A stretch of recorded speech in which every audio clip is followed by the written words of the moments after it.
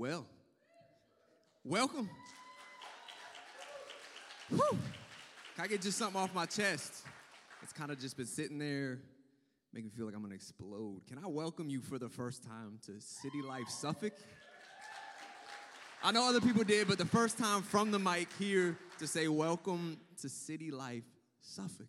It's a big deal. You might have caught on by now. We're celebrating not only the launch here, but our 10-year anniversary. Yes, we are one church in 3 locations. So our Newport News location is celebrating 10 years tonight. Some of the people in the plant team were a part of Newport News for 10 years, and now they're here tonight planning another campus because we believe in a church that believes in building God's kingdom, advancing his kingdom. And something else we found out, as Anthony already hit on over 10 years, is we like to eat together. We like to find excuses to consume food together. So maybe you're counting calories, do that tomorrow. I'm going to run tomorrow, I'm going to work out tomorrow, but tonight we're going to celebrate. We've got these cards out there on the table. Just says, let's celebrate. Meet us after service. 4 restaurants. We've called in advance, letting them know, hey, we're going to be bringing crowds there to celebrate our church's launch. So I want to encourage you, as Fred encouraged you in that video, let's get rooted in community starting tonight. Be intentional on your way out tonight. Find somebody, maybe you met them for the first time, say, hey, where are you going? What are you going to eat? And then meet up with them, and let's get rooted tonight. Amen? We good? So 10 years, 3 campuses, and we've had one central vision and message throughout. And that message is simple. It's heaven now, heaven forever. Heaven now, heaven forever. And what that means is when we make a vow of devotion to Christ, when we say, I want to follow Jesus Christ, that eternal life isn't something that we just wait for at the end of our days. That eternal life is not just on the length continuum, but it's in the depth continuum. That we're not called in this life to just take up space, to wait and twiddle our thumbs till Jesus comes back. There's callings, destinies, and purpose on every life in this room. That's a part of what we say when we say heaven now, heaven forever. It's capitalized like that on purpose because the heaven to come is going to be infinitely more glorious than what we taste in this life. And yet, we see in Scripture that God wants to whet our appetite for that with a heaven here, a home we experience here on earth. One of the central verses for City Life is Psalm 27:13, which says, I would have lost heart unless I had believed that I would see the goodness of the Lord in the land of the living. And then there's another verse I love. It's in Galatians. 2 Corinthians 5:5. It's the Message version. It says, the Spirit of God whets our appetite by giving us a little taste of what's ahead. He puts a little of heaven in our hearts so that we'll never settle for less. Heaven now, heaven forever. And there's a verse that's kind of similar from a chapter I want to launch this entire series out of. And you may have heard it before. It's Jeremiah 29, verse 11. And it says this. It says, for I know the plans I have for you, declares the Lord. Plans to prosper you and not to harm you. Plans to give you a hope and a future. So by show of hands, no shame if you haven't, who's heard that verse before? Right? If you've been in the church for more than 5 minutes, you've probably heard that verse before. If you step foot into Lifeway or a Christian bookstore, it's on mugs, it's on journals, it's on T-shirts, it's on graduation cards, right? It's all over the place. But real quick, I want to look at the context behind that verse. Context is key throughout Scripture, but especially with this passage. And I want to read real quick verses 4-7, which precede this, which gives the context for verse 11. It says, this is what the Lord Almighty, the God of Israel, says. To all those I carried into exile from Jerusalem to Babylon, build houses and settle down. Plant gardens and eat what they produce. Marry and have sons and daughters. Find wives for your sons and give your daughters in marriage so that they too may have sons and daughters. Increase in number there. Do not decrease. Also, seek the peace and prosperity of the city to which I have carried you into exile. Pray to the Lord for it, because if it prospers, you too will prosper. So this is the context to Jeremiah 29:11. And God says, hey, I carried you into exile. And maybe you read this verse and you're thinking, exile right here doesn't sound that bad. Exile right there kind of sounds like Little House on the Prairie, right? You've probably seen episodes of Survivor that sound worse than that. But let's just look at how they ended up in exile. Babylon sieged the city of Jerusalem for 18 months, literally starving them out until they couldn't take it anymore. The king went to escape, gets captured, and the last thing he saw before they plucked out his eyes was they killed his sons right before him. They burn down the temple, ravage the walls of Jerusalem, and then take those people through a desert into exile where many of them would perish. This was the nation they were in exile. Babylon, this ruthless, evil nation. So much so legendary in their ruthlessness that in Palestine, when Jesus came and they were under Roman rule, code for Rome was Babylon. It's how they could talk about them without anybody knowing. They were that legendary for their ruthlessness. So that's the backdrop to Jeremiah 29:11. And because of that, some people would say, hey, anytime you quote that, hey, you're taking it out of context.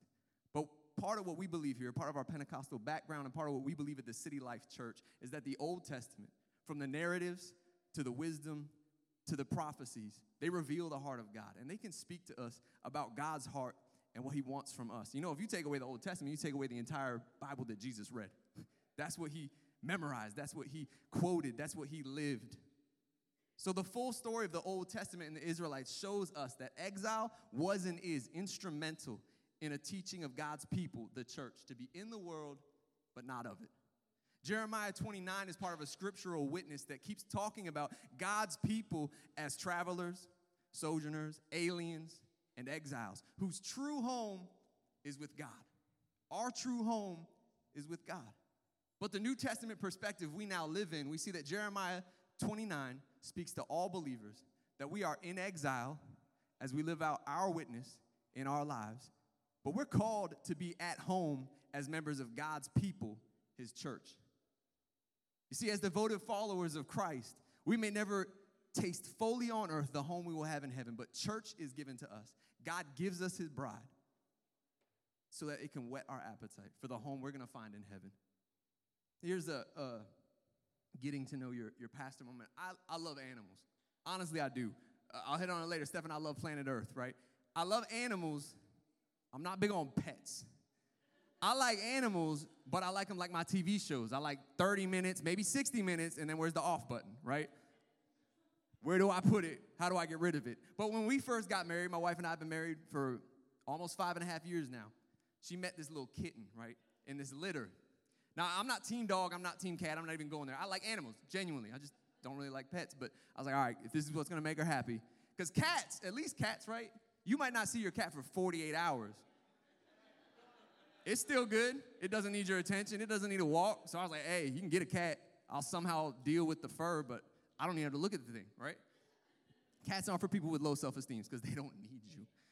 But we realized after a while as ministers, as pastors, that we were gone a lot for weeks, camps, conferences, retreats, and we're just like, hopefully we took good care of it. I'm like, hopefully it's okay when we get back, right? Had people check on it. We weren't like negligent. But we realized as we're moving down here to Chesapeake, especially because we were going to move twice. We were going to move to a place we were going to rent and then a place we were going to own. We already realized we weren't giving it all the attention it needed. We're like, let's go find a happy home for this cat where it can be cared for, right? Because cats are important too. Because we liked animals, just didn't like pets. But we found a couple in Fort Eustis that wanted a cat. So we hop in our car with a cat, which we didn't do very often. This cat was terrified. And if you've ever been to Fort Eustis, you know when you get there, you have to pull out your license, registration. They have to look through your car. Josie was pretty chill. Josie was the name of the cat as we got there. But from the moment you set foot on Fort Eustis, I need to be in good behavior. You have bad behavior on Fort Eustis, you end up on the 10 o'clock news, right? So we went straight to the house. I don't remember how it worked. I don't remember if houses or the rows of homes were letters and the numbers over the doors were numbers, or if it was the rows were numbers and the thing over the door was letters. Probably should have figured that out before we went there, because we pulled up at dusk, where, to my credit, sometimes there's a mix of dark and light. It's confusing. We pulled up to what we thought was the house. And again, it's dusk, so the lights were all off. I'm thinking, well, maybe they just haven't turned them on yet. But we pull up to, it was either the correct number or the correct letter.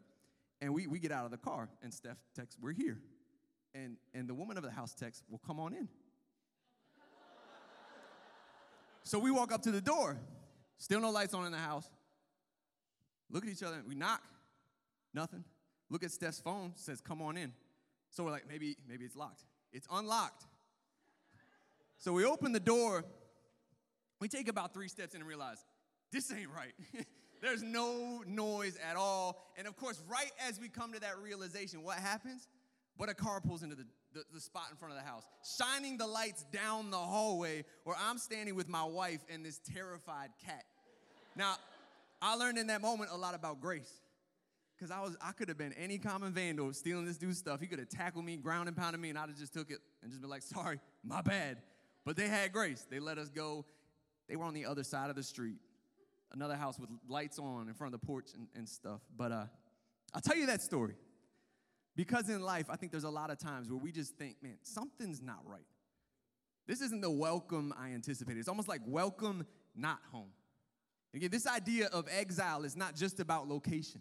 This exile we're speaking about can be a condition of the heart, of your soul. See, all the time in life, there's this low-grade gnawing in us that something's off. This wasn't what we were created for. That realization might work itself out in fear, anxiety, stress. And I think sometimes in life, too, if we're honest, we forget the brokenness of the world because we're just so busy. And then we turn on the 10 o'clock news. Or something happens to us, a diagnosis in the family, relationships that are breaking or broken, getting laid off from a job, struggling in a sin area we thought we were done with. You're reminded of your brokenness and the brokenness around us. And something at the soul level remembers Eden, this utopia, this home we were created for.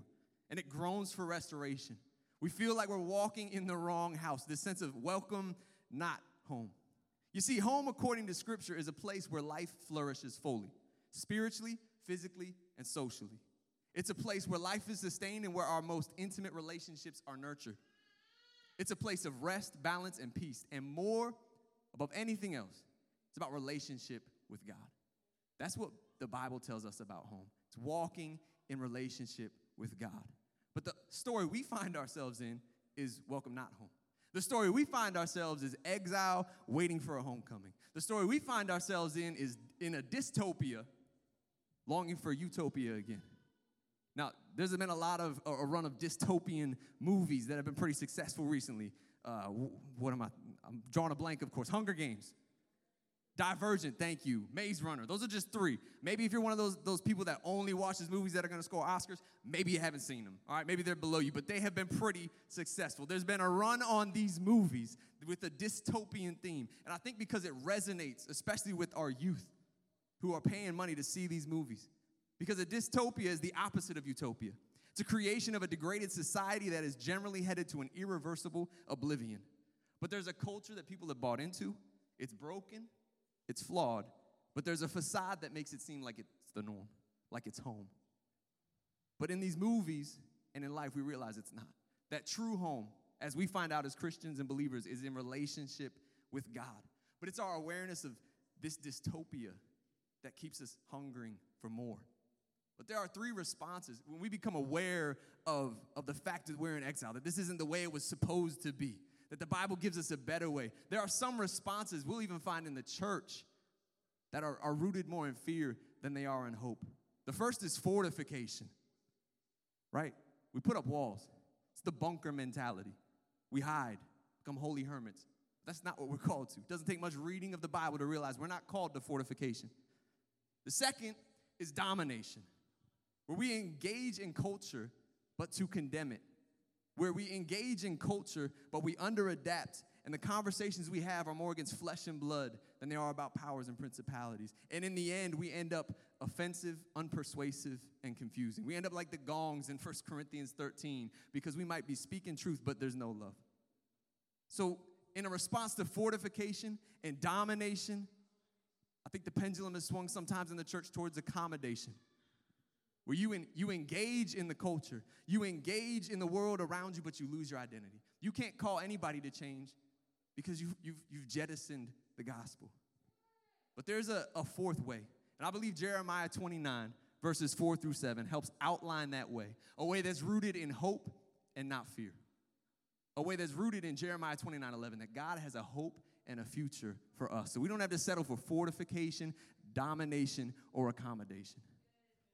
How many of you guys notice when you walk in, I don't think we covered it up with the coffee, right there when you walk into the left, Faith, Youth, and Buried, a time capsule.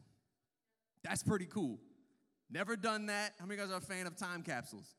I thought, that's pretty legit. I want to know what's in there. because it could just be a bunch of VHS tapes nobody's going to be able to play and like Twinkies that somehow still haven't expired. It's probably cool, though. Probably amazing. But they're going to unearth that time capsule, whatever year's on there, years from now. And they're going to reflect on the faithfulness of God. They're going to reflect on something they buried when they first started this church and look back on the history and God's faithfulness here at this location. In Jeremiah 32, he buys a plot of land from a relative and buries the deed. Now, listen, this wasn't just any land. He's buying land from an occupied territory, right? From an enemy who had conquered them. He had prophesied it was going to happen. From family that were probably just hoping he would let them off the hook so they could get rid of this property because it was going to be worthless soon. Now, Jason Kearney right here, he helped me find my last 2 homes, right? He would tell you it's probably not a sound investment. Probably not the best investment to buy land in an occupied territory, a war zone, and then bury the deed. But that's if it's rooted in fear.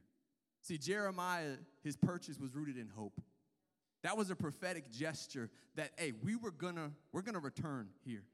Not just to that Jerusalem and old Jerusalem, but all throughout the Old Testament. We see prophecies about a new Jerusalem. And Jeremiah is pointing and saying, hey, we're going to return not just to Jerusalem, but to Eden, to relationship with God. We're going to be restored to relationship with the Father. How is it going to be ushered in? Through Jesus Christ. If you look at John 14, Jesus says, I am the way. Essentially, he's saying, look, you feel exiled, you feel like an alien. Jesus is the way back. The way back home to relationship with God. And again, you read through the Gospel of Luke, it says that Jesus is headed towards Jerusalem, that's where he was going. And again, not just an old Jerusalem, but I believe prophetically, he was showing the way home to New Jerusalem. His miracles were signs and rare tastes of what's to come, of relationship, of utopia and home restored. Jesus also says in John 14, I go to prepare a place for you. There's a homecoming at the end of our exile. It's made possible by Jesus Christ. But Jesus didn't say, hey, hit the pause button until I get back.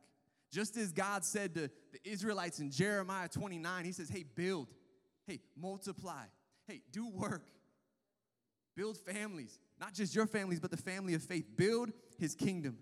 Again, we live in exile as we live out our witness in our age, yet we're called to be at home as members of his people, the church.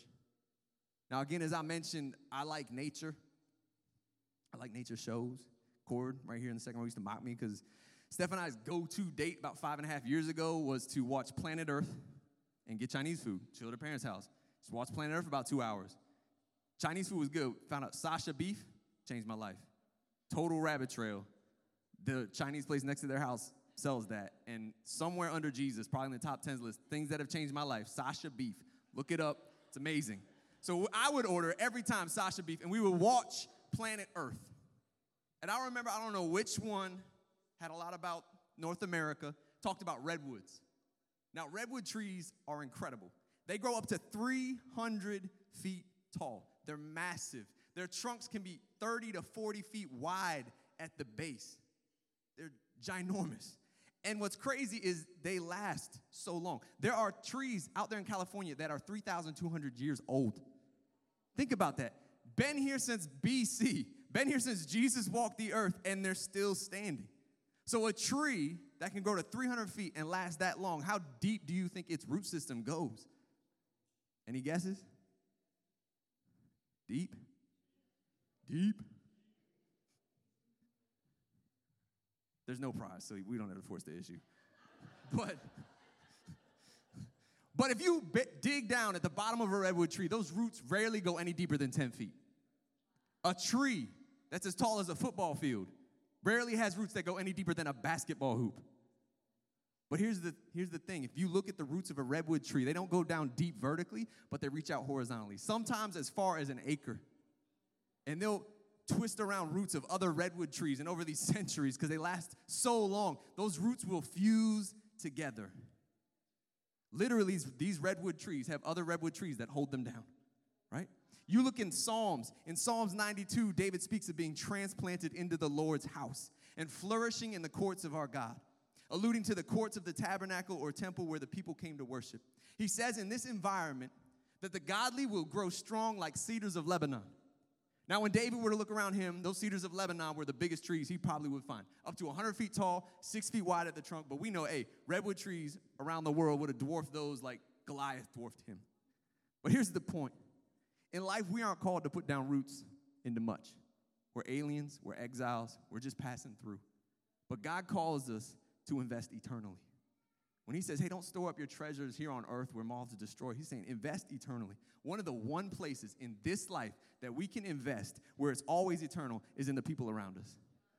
We can reach out, link arms with the church as it reaches out to reach other people.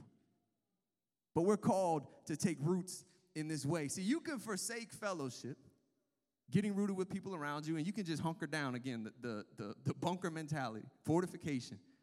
But you're not going to glorify God much like that. Come on, we're called to more than just being holy hermits. And you can also forsake relationship, try to build yourself a platform. As I take a step up, didn't know that was there. I gotta get used to this. If I ever trip off of here, get it on YouTube. We'll go viral. We'll post it. But I'm still getting used to up here. Where am I going? You can grow as glorious as a redwood all on your own. Forsake roots. But you know, in 3,200 years, can you imagine the kind of storms that those trees have been through? And in those storms, what held them down? The trees around them, their root systems intertwined. You can build yourself a big platform, but when you do that without accountability, without relationship, without gathering, without reaching out to one another, you're just building yourself a bigger fall. Come on, we're called to put out roots, but as people in exile, our roots aren't supposed to go deep into this earth. As people at home in the church, our roots are called to connect with those around us. It's what Paul calls the family of faith. In Jeremiah 29, when he talks about building homes, the word in the Hebrew is used for many things, but most often what this word is used for is family. So he's saying, hey, build homes, but I'm not talking about four walls and a roof. I'm talking about households, right? Home is where the heart is. Build some relationships. God's church, again, like his miracles, it's supposed to give glimpses and whet appetites for the home to come in heaven. Restored relationship with God. That restored relationship doesn't just start in New Jerusalem. There's a home, a lowercase heaven, for us to experience even in exile. So the question is, that's a good thought, that's a good vision, that's a good idea, but how do you make that reality? How do we walk that out? That I feel exiled, and I want to feel at home in this life. I want the life that God offers. How do we walk that out? At City Life for years, Pastor Fred has referenced what he calls 12 pathways. What we talk about as 12 disciplines that will never, hear me, they will never result in our justification, but they will help us in our sanctification. If those are big words for you, guess what? Jesus paid everything we needed at the cross, but in those times in our life where we say, man, I feel like my faith is floundering, that's like a health checkup spiritually. You can look at those 12 things and say, hey, how am I doing here? How am I doing here? Usually you find there's 2, 3, or a couple where you're lacking. Fred's also said it's like slats on a barrel. You can only fill the barrel up as high as those slats go. So there's 12 disciplines we talk about commonly at City Life. And I believe they tie into what we're talking about out of Jeremiah 29, where God wants us to experience home here on earth before we ever get to home in heaven. If you look at Jeremiah 29, verses 12 through 13, it says, then you will call upon me and come and pray to me, and I will listen to you. You will seek me and find me when you seek me with all of your heart. So you look at those first 4 up there, prayer, fasting, worship, and scripture. These are 4 we commonly think of when we think of seeking out God. These are what some people would call the inward disciplines, the inward pathways. But as we reflect on prayer, we reflect on scripture, we realize that if our faith is focused inward all the time, then it's probably out of focus. Now, just to illustrate this, I know a lot of y'all on Facebook, because I'm friends with you on Facebook. There's a picture circulating of this log, not quite cabin, more like a log hut, probably the size of 2 of these stages. And it looked kind of nice. It's got a porch. Now, the challenge is this. Could you leave behind your electronics, your phone, laptop, all that, stay in this log hut, whatever you want to call it, with all the food provided, all the liquids, waters provided, and all the firewood you'd ever need for a month, and then leave with $100,000? I said, yeah, I paid $100 to go to retreats like that. And the worst part of those retreats is listening to some of y'all snore, right? So I'm like, it gets to just be me, and I get out with $100,000. I'm like, yes, please. Start our building fund. But here's the thing. That would be incredible in a way. Because I'm thinking, no electronics, but I can bring my guitar. I can bring my Bible, my journal. Think about the scripture I can memorize by myself for a month. Think about I could read through so much of the Bible in 30 days. I could memorize worship songs, sing them to myself like an angel, right? I know I sound good because it's just me. Ain't nobody got to hear me. But after all that, here's the thing. If you spent a month praying, if you spent a month in God's word meditating on it, you wouldn't be content to stay in that hut. You realize, hey, I'm called to go out. I'm called to go out into the world and affect change and build God's kingdom. And that's what the rest of the pathways are about. And here's the thing. I'm breaking them into these groups, but they're all connected. You're going to look at some of these others that are about to come up. If you're praying, guess what? You're going to be more accountable. If you're praying, you're going to be a better steward. If you're reading your words, you're going to be reaching more. If you're reading your words, you're going to live more generously. They're all intertwined. But again, we're not called to be holy hermits. And in Jeremiah, in verses 4 through 7 that we read at the beginning of this service, at the beginning of this sermon, he says build. He says all kinds of things to build. Fred has said it again. I'm going to quote Fred a lot. He's been my pastor for 10 years. It's weird. I preach now. I got to podcast him. Weird. But he said before, look, church isn't a cruise ship. It's not all inclusive, as glorious as those are. They're battleships. There's work for us to do. Even under grace, you're going to break a sweat. You're called to work. See, part of our calling as exiles at home in God's church is to work to bring his kingdom here. I love that it says, seek the prosperity of the city to which I've called you to. That speaks to reaching or evangelism. That speaks to serving, generosity, and stewardship. These are what someone call outward disciplines, outward pathways. Again, if our faith as a church is so inward focused that we never look out, then it's out of focus. We're called to these things. And I like that in Jeremiah 29, they don't say just build anything, but build homes. Again, this family that echoes this idea of build a family. You look at these pathways of relationship, gathering, accountability. Again, they're connected. I almost put reaching over there with these. But these are the corporal pathways, the disciplines of the body. Again, the church, the family of faith. It's how we get rooted. When you talk about Redwoods, when you talk about that analogy, that's what we're going to be preaching on next week. What does this family of faith look like? We're going to be hitting on Ephesians 2. That's your little preview. You can read that, get a taste. And then the last one that I believe just gets neglected a lot in our culture, and even as our church addresses our culture, is rest. We're going to spend a whole week on rest. Because here's the thing. You read the entirety of this passage from Jeremiah 29. They have been taken into exile. But God doesn't tell them to fight and to scrap. He almost tells them to live this sedentary lifestyle. He says, hey, I took you into exile, right? That's deep. You can preach on that for weeks. But here's the thing. He is sovereign. He rules over everything. And because of that fact, no matter where we're at, we can rest. We can rest. We're going to spend a week on that as well. But those are the 12 pathways. As we work our way through those in the next weeks, you will see that the church of God maintains the hope of a home to come by living the kingdom now. Not just in talk, not just in ideas, but the hope of God scattered in exile, gathered in his church. In a world that sends the message so often, welcome not home, my prayer for the church, my prayer for this church, come on, the church universal, is that when people look to the church because they're weary, they feel the brokenness, they realize they're exiled, that we would be a church that says, welcome home. Welcome home. Come on, if I could have the worship team come up. We're not going back into worship yet. Don't worry. But I want to hit on a couple things before I close. The first is this. You look at the pathways, just 3 points about those pathways we work through. It's not an all or nothing pursuit. I think sometimes perfection can be one of the biggest causes of procrastination. Can be, not always. But sometimes we look at a list like that. I couldn't do all those at the same time well, and we just give up. Take one or two. Take a couple where you see they're lacking in your life and begin to work on them.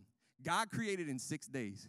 You pair those up, you got 6 pairs of pathways.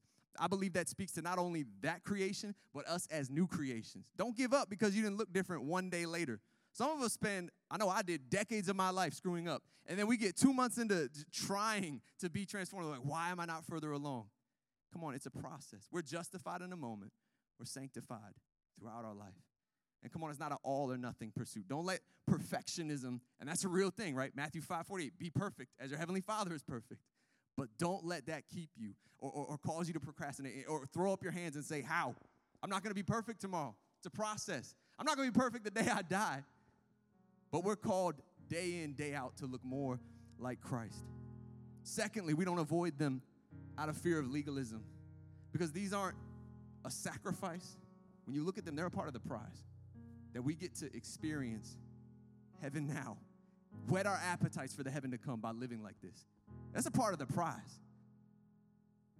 And then lastly, we don't do them to get on God's good side. Again, these will never justify us, but they will help sanctify us. You could walk these pathways for 1,000 years, and at the end, you will be no more accepted than you were when you started. Because all of this, all it does is point back to Jesus. You know, Jesus, it says in Ephesians 2:13, it says, now in Christ Jesus, you who were once far away have been brought near by the blood of Jesus. Because of Jesus Christ, you who were exiled, you who felt welcomed not home, have been brought near by the blood of Jesus Christ. Here's the thing. Jesus was so holy. God was so holy that Jesus had to come and die for us. There was no way for us to walk any pathway that was going to restore relationship with a perfect, holy, and righteous God. We know that. But here's the second thing. Jesus was so loving that he was glad to die for us. And that's what's powerful. He died for us while we were still sinners. It says in Hebrews that for the joy set before him, he endured the cross. Timothy Keller, an author, puts it like this. He says, the gospel is this. We are more sinful and flawed in ourselves than we ever dared believe. Yet at the very same time, we are more loved and accepted in Jesus Christ than we ever dared hope. If this was a movie, a dystopian plot, Jesus is the hero. But he wasn't born into exile. The reality we see in Scripture is he stepped into exile so that we could be brought home. If you look at Philippians 2, it tells us that Jesus left home in heaven. You look at Luke 2, it tells us that Jesus was born away from his earthly parents' home. In Matthew 8:20, it tells us that Jesus wandered without a home or a place to lay his head. Hebrews 13 reminds us that he was crucified outside the city gates, essentially exiled. Why did he do all that? Why did he step willingly into that? So that we could be brought back home. Again, home being relationship with God. It's Jesus that gives us this. He took our place, experienced exile and death, so that we could step into life, so that we could step into heaven forever and heaven now, and we could step into home, the church, his gift to us. You might say, if we're justified by faith, my faith feels stagnant, feels weak, feels like it's floundering. Well, I got good news for you. We're not saved by the amount of faith we have. We're saved by where we place our faith. If you place your faith in Jesus Christ, you might have a down season, but then you look at those pathways through that checklist. But you're saved because of where you place your faith. Not by how great you think you're feeling right now, but because of your faith in Jesus Christ. So here, I don't know everybody here tonight. I see some of my old friends all over the place. Crazy, somebody from high school is here in this place tonight with us. But I don't know everybody here, so I just want to give an invitation. If I could have everybody bow their heads. If you would say, I've lived in exile, I realize this feeling of welcome not home. And I've never prayed a prayer that says, Jesus, I want the life that you offer. I don't want to just pick you up on a weekend and put you back down during the week. I want you to be Lord over my life. I want to devote my heart to pursuing you. If you've never prayed that prayer tonight, all I'm going to ask you to do right now is to raise your hand where you are so that I can pray that with you in this place tonight, because we're going to go back into worship. And here's the thing. If that's you, I'm going to give an invitation for people to come forward at the end of service, responding to different things.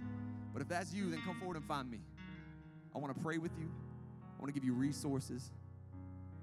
I want you to feel the life that God offers in this life, one we don't have to wait for, but one that is rich in depth. And come on, maybe you would say, man, my faith, I've prayed that prayer. I've been in church, but I still feel in this season of life that I'm in, I just feel the brokenness around me and the brokenness in me more than I typically would. This reminder that we're in exile, it seems to chase me down every day. My faith feels like it's tossed about by waves. Guess what? That's frustrating, but in that frustration is an invitation. That invitation that we find in Genesis when God was searching for Adam and Eve all the way to the book of Revelation where he says, come. The Spirit and the bride say, come. God the Father and his church, the bride, say, come. So we're going to go back into this song, Come to the Altar. And we can take that literally tonight. If you're in a place where you would say, man, I just need a reminder that I'm welcomed home. Maybe I spent a season as a prodigal. I want to walk back in to the presence of God. We're going to sing this song. Let's take it literally. Let's come home. Let's find a home here tonight.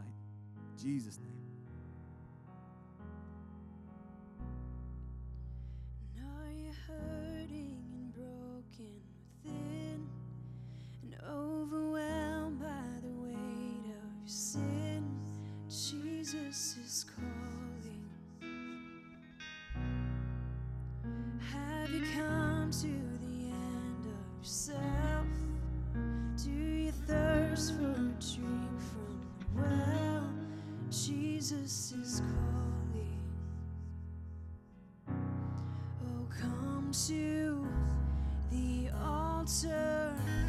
The Father's arms are open wide. Forgiveness was bought with the precious blood of Jesus Christ. Oh, come to the altar. The Father's arms are open wide. Forgiveness was bought with the precious blood